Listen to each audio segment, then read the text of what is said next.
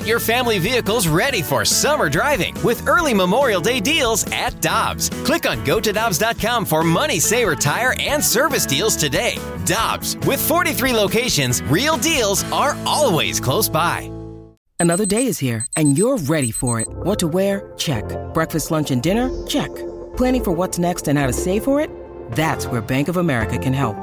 For your financial to-dos, Bank of America has experts ready to help get you closer to your goals.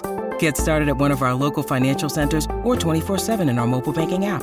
Find a location near you at bankofamerica.com/talktous. What would you like the power to do? Mobile banking requires downloading the app and is only available for select devices. Message and data rates may apply. Bank of America N.A., member FDIC. Welcome back to Carricker and Smallman on 101 ESPN. Michelle is out, Dan McLaughlin in, and I'm Randy Carricker. We head to the Brown and Crouppen Celebrity Line. And Cardinal outfielder Tyler O'Neill, the Gold Glover, joins us on 101 ESPN. Tyler, great to have you with us. How you doing? Good, fellas. Thank you. How are we doing today? We're doing great. Tyler, what's your off-season been like? Are you just you bench pressing? You eating healthy food? What's going on with you, man? Great to hear your voice. No, appreciate that. No, obviously I've been eating the good food like usual. Working out hard, getting back in that off-season training regimen. Obviously, I had that 2-week quarantine when I first came home after San Diego, so I had to lock down for a little bit coming home at first. But it's been good to see some family and just getting ready for the next year. What was the quarantine like? Was it anything like Milwaukee? Well, at least I had a little more freedom. Being locked up in a hotel is pretty tough, but that was a crazy experience. Congratulations, by the way, on the Gold Glove. What did that mean to you to get that Gold Glove and to get the recognition for your defense? We talk so much about your offense, but what does it mean to get that Gold Glove? Thanks, Dan. Yeah, definitely. It's great. Obviously, me, Willie, the rest of the coaching staff, we all had a clear vision of what we wanted to do and what we wanted to work on in the beginning of spring training last year, and we really, really took that to heart and gave it our all, and it obviously turned out for the best. What were the things that you wanted to improve on, that you did improve on to allow you to win one? Yeah, it just really what we worked on was the fundamentals, just clean footwork, being slowing the game down a bit, just working on throws pretty much every 2 or 3 days to different bases, and just being clean in the outfield is what really helped me excel this year, and is definitely what I'm going to be taking with me the next years to come.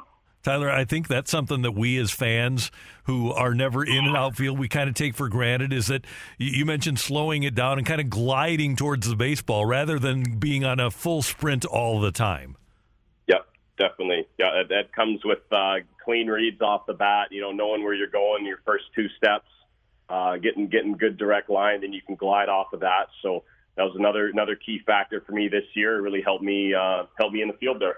How much was Willie McGee influential in outfield defense for you? Now, Willie wasn't a part of it for the better part of this season, but you've been around him, whether he was going down to the minor leagues or as a major league coach. But Willie and some of the coaching staff that's now part of the major league staff, how much did they help you get to that point?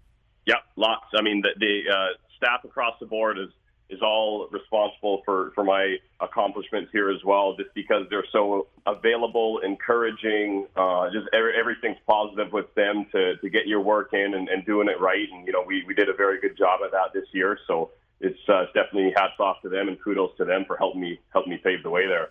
Cardinal outfielder Tyler O'Neill with Dan and Randy on 101 ESPN. And Tyler, the Cardinals always talk about how they want to see you for a full season. We want to see what he can do over the course of 500 at-bats. What do you think you could do over 500 at-bats? Well, that's a question to be answered still. I know my ability. I've proved it in the past in bits and pieces, and I think I can get really going if we get those consistent ABs.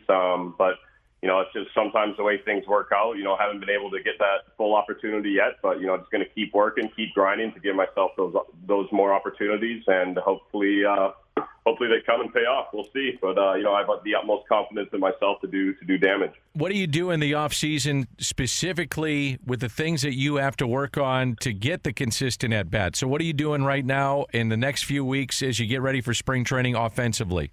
Yeah, last year was. Definitely searching a little bit last year, really learning how my body worked and what I need to what I need to do to get myself ready physically, mentally, get locked in different things. And I really feel like I've paved the way for that for me for coming into next year and years to come. I'm just really working on being rotational strength. Just doing different things to keep my eyes level and stay as quiet as possible and just be the best hitter that I can be. I mean, I know I can hit, so it's just a matter of time. Tyler, you have that short swing, too, and the ball goes a mile. I would think that really has to be a benefit to you. When you compare yourself to a guy with a really long swing, you get to the ball so quickly, and it really flies. Definitely. Yeah, it's just being able to utilize that now and, knowing how I can, get myself out, too, is being too quick out of the zone as well. Short swings are great, but they can also get you in trouble sometimes. So it's being able to modify that and utilize that to the best of my ability. It's going to help me be successful. Did you get engaged? I did get engaged, yeah. Tyler. Yeah, it was.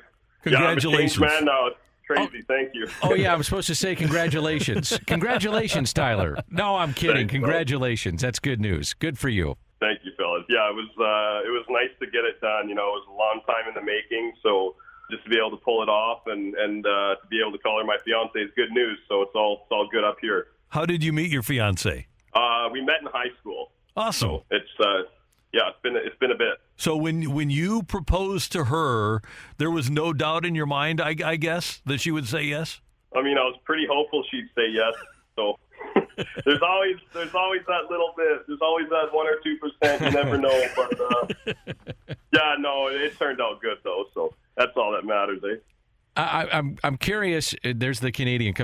I like that. You're in Canada. I'm curious, Tyler. What is Mike Shildt or John Mozeliak or any of the front office told you about spring training? And as a player, you kind of, if it was a normal off season, you know how to gear up. You know that around Valentine's Day, as we talk about being engaged, but around Valentine's Day, you're heading down to spring training. February 22nd or so would be your first game, and you kind of have an idea of where you want to be physically, mentally, all those kind of things.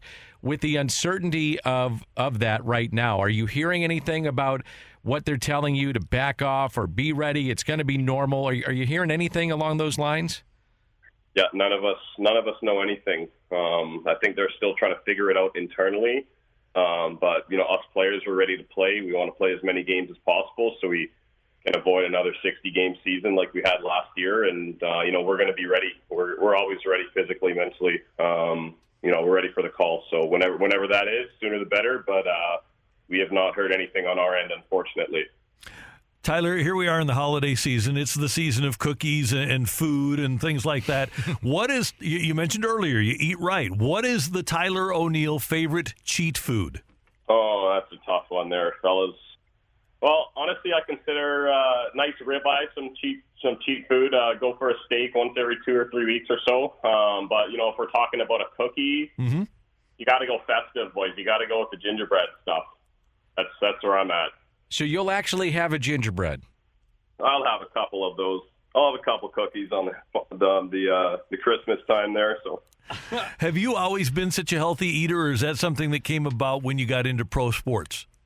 Yeah, well, I've always ate pretty clean, excuse me. But I definitely took it to the next level this last year, just feeling like how I feel energy-wise. My body wasn't hurting at all last year for the most part. Obviously, playing ball, we're going to go through nicks and knacks here and there, but for the most part, he's feeling pretty good, and it's something that I'm going to be carrying on because I believe in it, and I feel good, so can't complain. With now having a Gold Glove under your belt, you can play all 3 outfield spots. I've always wanted to ask you, are you more comfortable or do you prefer one of the outfield spots over the other? Well, I guess left right now is pretty good. Yeah, I'd say so. Glove, but, it's just going to – I'll play wherever. It doesn't really matter to me. Like playing one position might be a little easier, I guess, just staying at one spot just because you're getting those constant cuts and slices out of the same slot. So that's just for me personally, but I can play anywhere, wherever they want to throw me. It doesn't matter. All right. If we put you in a race with Harrison Bader, just a regular 40-yard dash, who wins? I don't know, boys. You're going to have to tell me.